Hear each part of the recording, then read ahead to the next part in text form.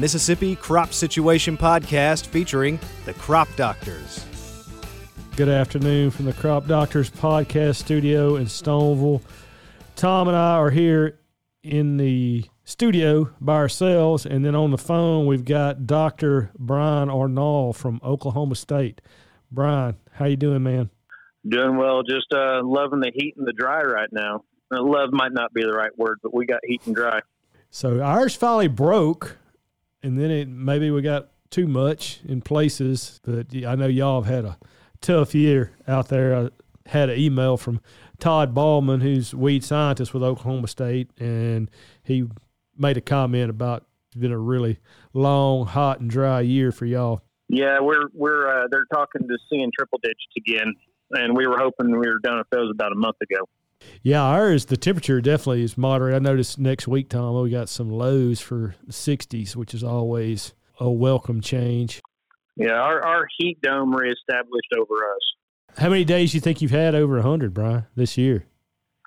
Way too many. In 12 and 13, we were knocking on, Central Oklahoma was knocking on 100 days over 100. Whoa! Not quite that way this year, but we're definitely 50, 60. I'd have to look at our Mesnet range, but it wasn't that we're necessarily over 100.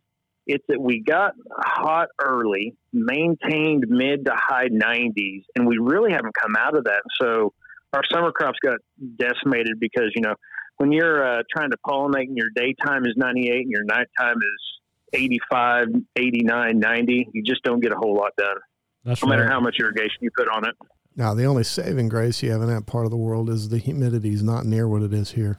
I mean, you've got a little more in Oklahoma than you do in the Texas Panhandle, but not like we do here. It'd be too much. We didn't have the humidity. We'd have to have rain to have humidity. So keeping with our podcast tradition, we have to ask our host some off-the-wall. Ask the guest, not the host. I'm sorry. You're right. Especially I got upgraded.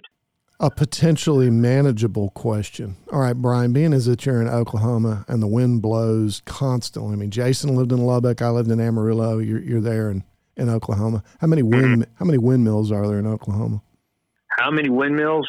Well, since we're now a wind power state, hundreds, if not thousands of wind power turbines. They are building them every day.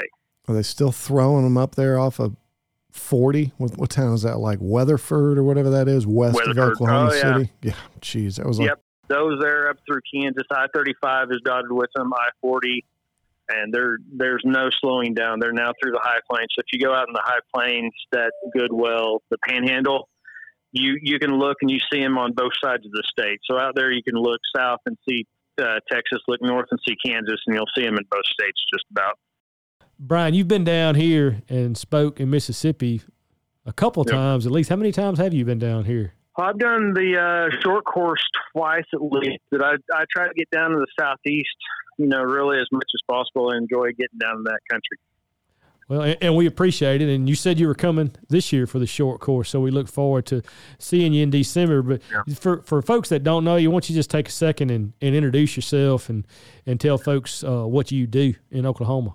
Yeah, I'm Precision Nutrient Management Extension Specialist with Oklahoma State. I hold a three-way appointment, so I do extension as my primary. Teaching is my secondary appointment, so I teach soil fertility and precision ag.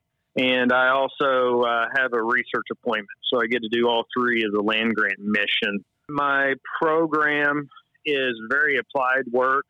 We work in all crops that receive fertilizer in the state of Oklahoma just about. So pretty heavy on the wheat, grain, sorghum, soy, and corn side. Also done a fair amount of canola work when it came through the state. I get to do sunflower, sesame, all the forage crops, including alfalfa. Pretty applied program. My research and extension is on the precision ag side. So a lot of in-season work, a lot of timing, product source, product management kind of stuff. And in research-wise, I really, it's intriguing to work for me to do on the spatial, how variable our soils are and how they need nutrients differently. And you're from Oklahoma, am I right?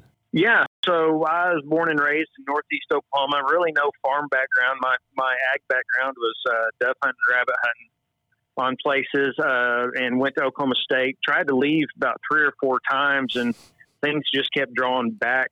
About ended up on the East Coast of Virginia Tech for a program out there. And when I went to get a big boy job out to get my PhD, I looked around and I was interviewing for jobs. And, Oklahoma State, I interviewed for it just out of sheer wanting the practice of it, and they offered it to me. And there was a long time between that offer and my next interview. So bird in hand, and took the opportunity to stay in Stillwater, and it's been great here. I get to work with folks from all over the U.S. and the world. Spend a lot of time on the extension road in other states. I try to spend a lot of time in the Corn Belt and the Chesapeake Bay area and the Minnesota area because of the environmental regulation it's on up there. I don't necessarily enjoy the environment up there, but knowing what's happened nutrient regulation wise when it comes to the Bay and also that Mississippi, the headlands of the Mississippi River, it's really important as far as a fertility specialist to kind of know what's going on. Because how hard and fast are some of those regulations expected to be coming? I asked that based on some of the news that we're getting, out of Europe and Canada and all the rest of that. Yep. It's interesting where I'll admit, so Oklahoma, we're fairly conservative state. You could say that much. So regulation, we're really ag-dominated state. Regulation is going to be hard to do. But if you look at those regions, the Bay region, if you're in Maryland or Delaware or up around the Great Lakes, those regulations come hard and they come fast. I always feel for the fertility specialist in the Bay region, because if they write a fact sheet or a newsletter and say something wrong, it could be law the next day and interpreted wrong. One year they made a law that nitrogen could not be applied between a certain window.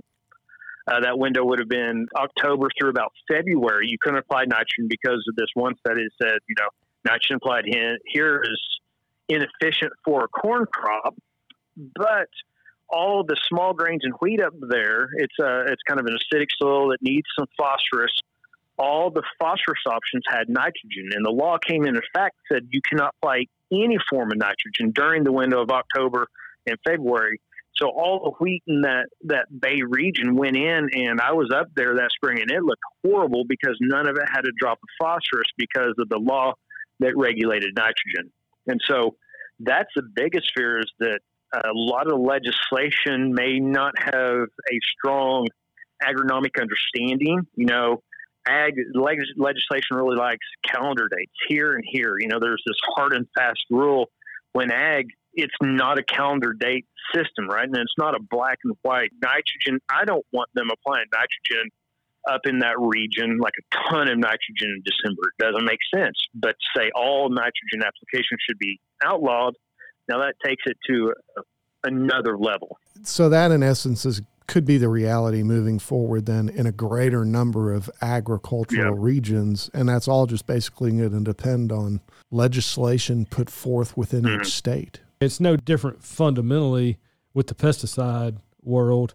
No. And the things that we're facing there in those, whether it's weed science in my world or Tom with plant pathology. You've got some people making a decision.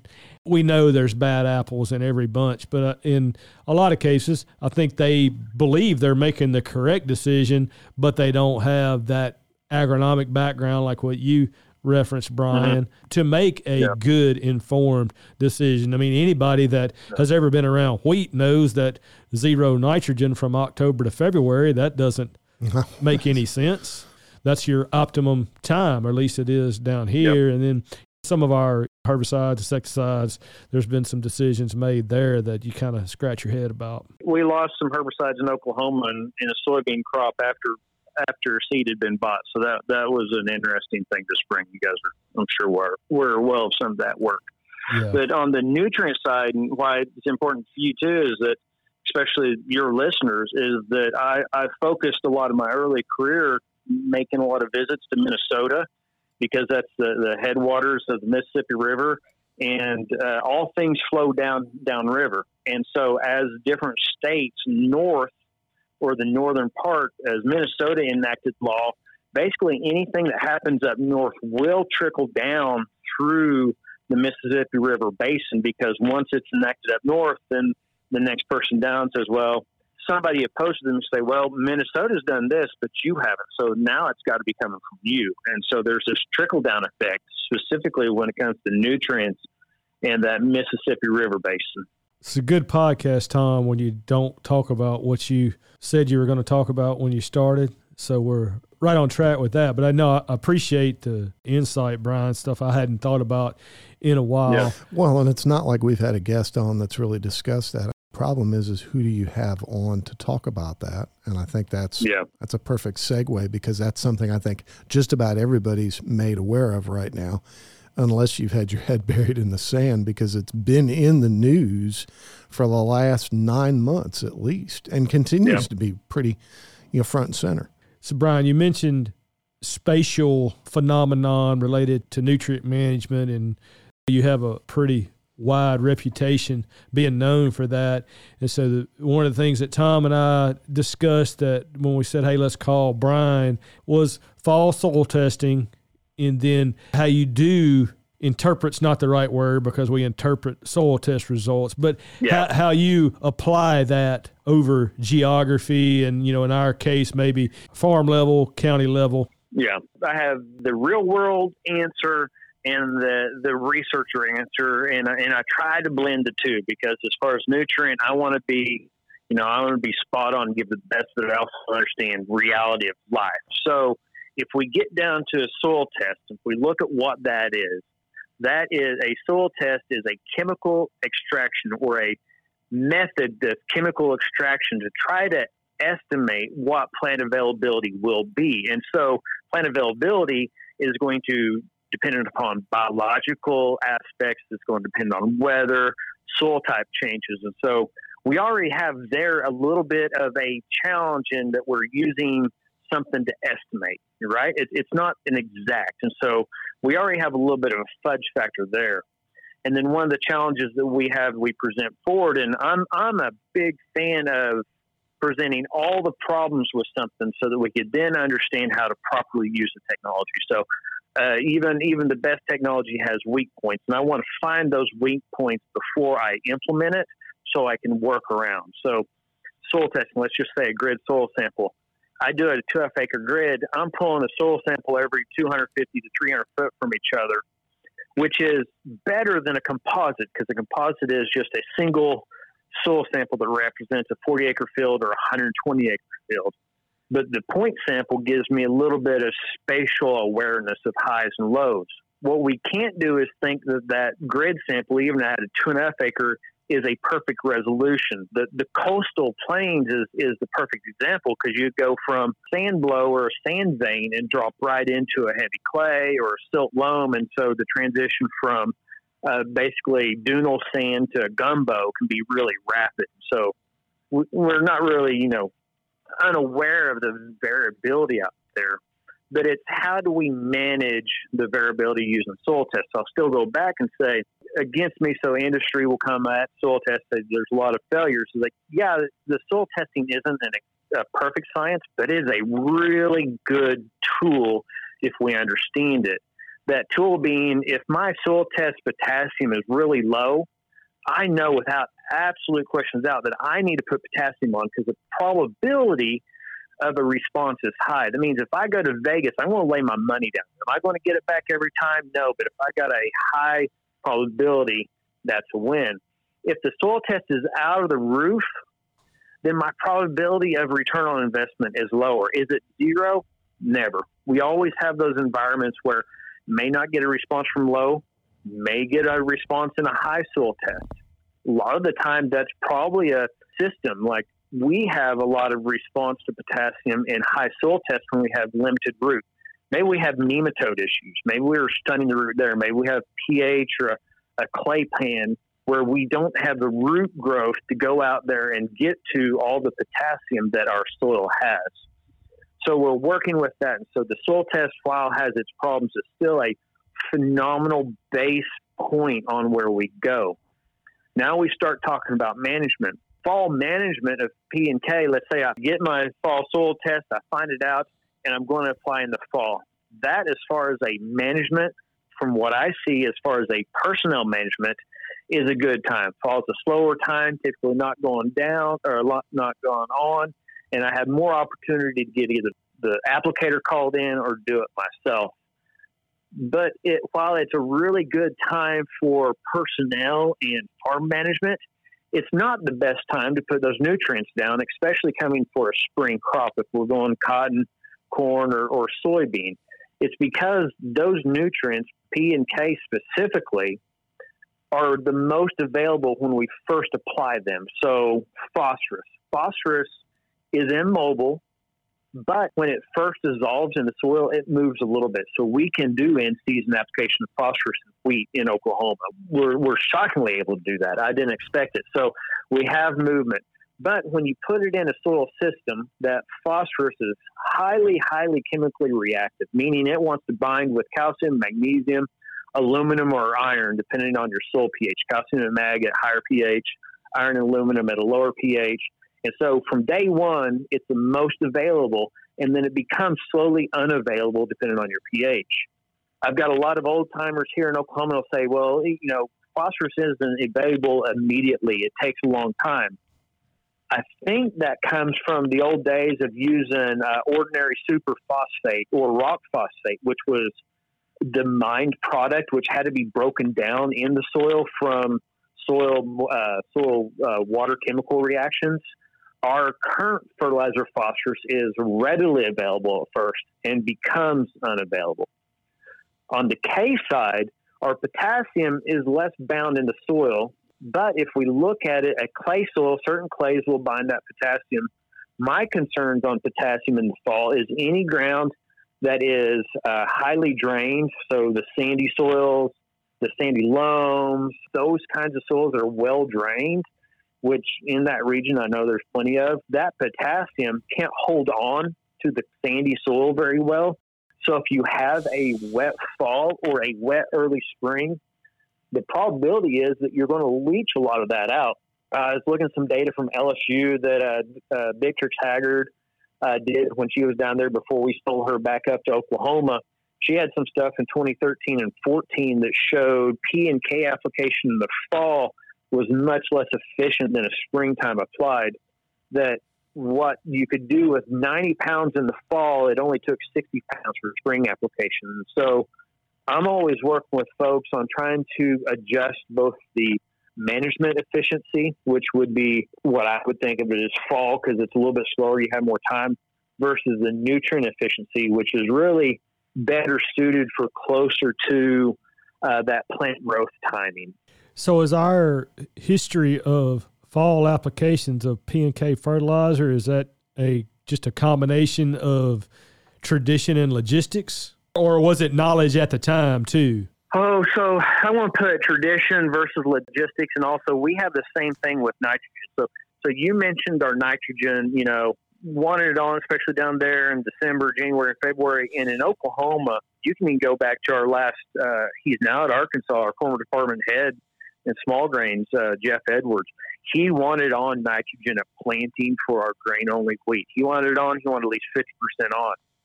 I've got 12 years of data that says I don't want any nitrogen on pre-plant. In fact, the first nitrogen I want to look at is February for our environment. That it has no value.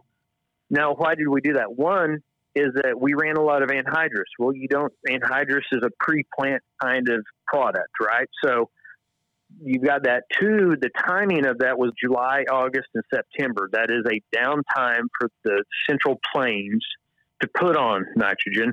And three is, you know what? If it's down, I don't have to worry about it. That's one thing that is taken off of my concern about getting time on and time in the field. So I would guess for the Southeast, that fall applied P and K goes back to logistics, kind of a risk management. It's safer to apply it in the fall because maybe you can't get on the ground in the spring. And so there's just a lot going on that we kind of work around. And I try to get producers and farmers to think about it is that, maybe I start in the fall, but I try to stretch a little bit closer to springtime when that plant's actually going to be needing it. Because you start thinking about a multi-crop farm and planting dates of different commodities and then wrapping back around and spraying, and then nitrogen fertilizer. There's a whole lot of things that stack up in the months of, for us, March, April, and May that seem like they need to be done at once.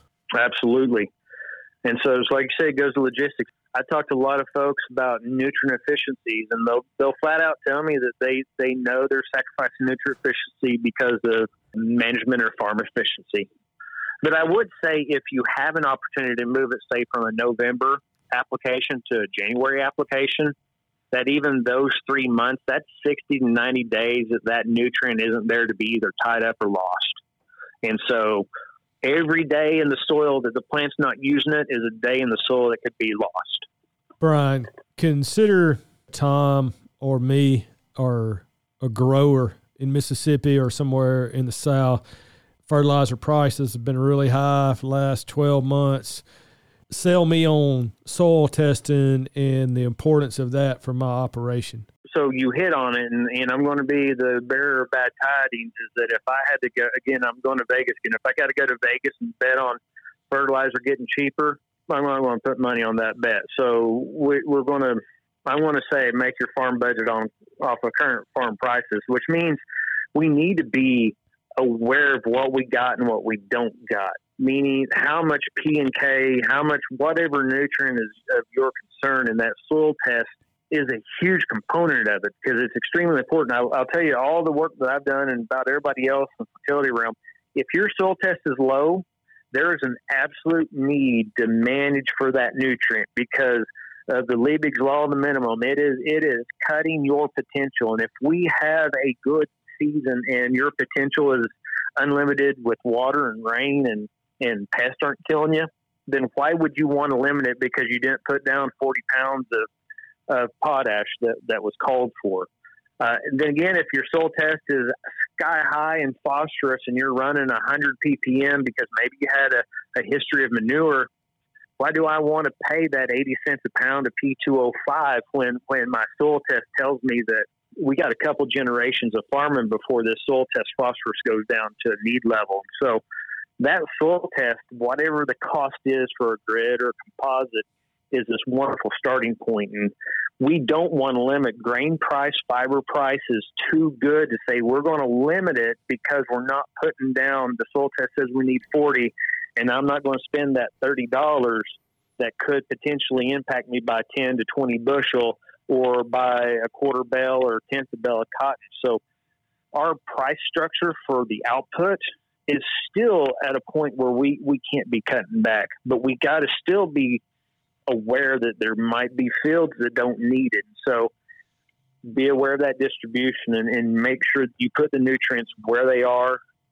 needed and avoid those areas that might be high. And that would be one of those areas where if you have historic manure, litter, or any of those applications, that more than likely your P and K levels are pretty good. How often, Brian, should you soil test those field situations to determine what your nutrients are? Well, I'm going to draw back. It depends. How much money you going to allot to soil testing each year? I'll put it this way: my ideal world. This is Brian's perfect scenario. Is that, let's say I take over a farm and I'm starting to farm it. My year one, I'm going to grid sample that thing at a 2.5 acre resolution, knowing that I've already said that there's more spatial differences. But that grid sample allows me to look at each nutrient layer independently. And then I can start approaching problem areas, low P, low pH, high pH, whatever it is, I can approach those and move to zone. And after that point, ideally, so let's say I take all my land and I'm on a 4-year grid rotation. I don't like grid sampling every 3 to 4 years. I think that's excessive. I want to take the same number of samples same amount of money I would spend on grid sampling and start doing point sampling on every field every year. Because if we're looking at making management decisions on phosphorus and potassium, if we're in a 4-year rotation, we have year one, take a sample. I need to add phosphorus. I wait 4 years, take another sample. Okay, here's where I'm at. I need another 4 years, so that's 8 years down the road to get 3 points as a timeline to determine what trend I'm moving at. That means I could have made a management decision earlier, but I didn't have enough data to do it. So if I can move to a couple point samples off of every field every year, I feel like I can make a more rapid change in management and a better informed change in management than doing a grid every 4 years, and even more so a composite every 4 years. Brian, when you started talking about soil tests or soil in general, you mentioned the variability in fields and the fact that you can go from a really coarse texture to a really fine texture in not too great a distance, and we certainly have all that here. Thinking about the grid sampling and then moving into point sampling for fields, how do you make the determination when maybe this particular field you need more than one point sample? What keys are you looking for to tip you off to that? That's a really good question, and I want to go back to our best friend depends, because it depends. If I know if the field is textural driven, where I go from sand to buckshot, if I go from a very heavy textural change, I want to rely upon the textural change to drive that. If I have some major differences in CEC or major differences in texture, I want to focus on the extremes and the middle ground. So I want to get that sand, I want to get that heavy clay, and I want to get something from that loamy ground to represent that.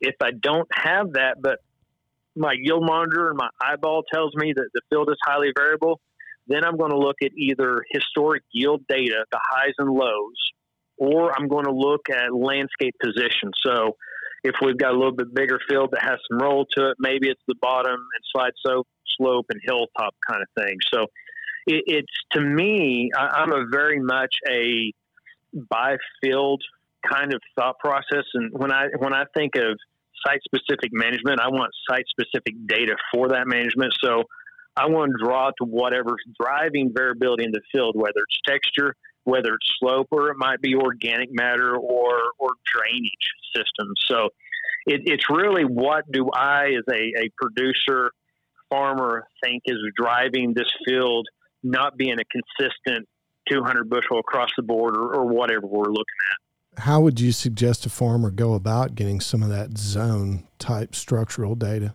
Is anyone using Verus for those types of things? Verus has been around forever. It's a long-standing sensor. We've got more now on the market. So Verus is electroconductivity. It puts disc in the ground. It measures the ability for electrical current to pass through the soil from one disc to the other, and it's a great soil textural mapping unit. And so there's other machines. There's EM machines, so it's electromagneticity, and it's basically a Verus without the disc. It emits electromagnetic energy into the soil and it reads it, and it's, again, highly correlated with texture and organic matter.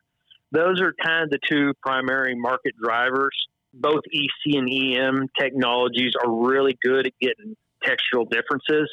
You come out in some of our fields in Oklahoma, and we have 5 or 6 soil types, but they're all silt loams. The major factor is where's the clay at that clay layer, whether it's at 6 inches or 36 inches. And so they don't do us much good. But if I took it down to a river, alluvial soil, or something that was laid by river deposits, so some of our old oxbows and some of the stuff, I always pull up maps of Mississippi, Google Earth maps of Mississippi and the Delta region for my soils and precision ag class, and show all the different old oxbows and things from the river. Those do make sense with a thing like an EC map. I know University of Georgia and Clemson both did a lot of work back probably 10, 15 years ago looking at using those EC zones for corn nitrogen management.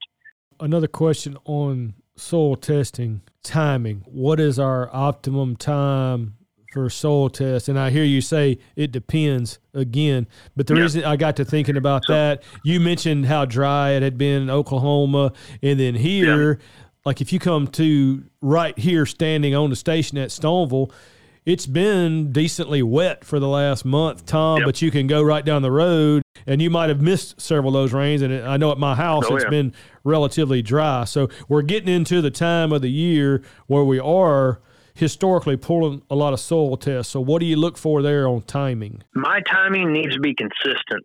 And so it's operational consistency. What I don't want to see is somebody take fall and then go spring and then go midsummer and then go fall. It needs to be consistent so that you have the same pattern. The soil is going to change with the environment, our typical drying, wetting patterns, our heating and cooling patterns. And so if I've been in a system where I have been pulling soil samples in the fall for the last 10 years, I'm not going to deviate from that. If I've not pulled samples, I still think fall is a great time because it is a management-wise a good time to get in the field and do things. You're not in the rush of spring. What it gets is that fall sample, when you pull it, it's going to probably be a little bit lower in K because you haven't had the cycling. What we get over winter with a lot of our summer crop rotations is that corn residues breaking down over winter and early spring and recycling the potassium. So if you switch from a fall sampling to a late spring, you're going to see potentially a big change in your potassium because you've gotten out of when you run that potassium cycle, because everything's kind of in this cycle of breakdown, uptake, and then redistribution and breakdown. Is there a time or a point when you say it's too dry to sample, your sample, accuracy is going to be off just because of the soil condition at the time of the sampling? I want you to come to Oklahoma. That is when we can't get a probe in the ground. I was picking up a 100-horse tractor with a 3-point Giddings probe because I couldn't get it more than 8 inches in the ground. That's when it's too dry. Okay. I don't worry about the soil. If you can get a probe in the ground, I'm good to run. There's enough moisture in it to get that probe moved through. You got to remember, most of the scenarios we pull that soil, we're going to bring it into an oven, and there's enough variance in drying, wetting cycles that I'm not going to really worry about field moisture. For us in Oklahoma, it's do I have enough moisture to get the probe 6 to 8 inches in the ground. Brian, thanks so much for the time. I know you're busy this time of year, but you're always busy because I see your name on lots of programs. So we really appreciate you taking the time, sitting down with us and talking about this pretty important topic. I really appreciate it, guys. I always have fun visiting with you, no matter what. Thanks, Brian. The Mississippi Crop Situation Podcast is a production of Mississippi State University Extension.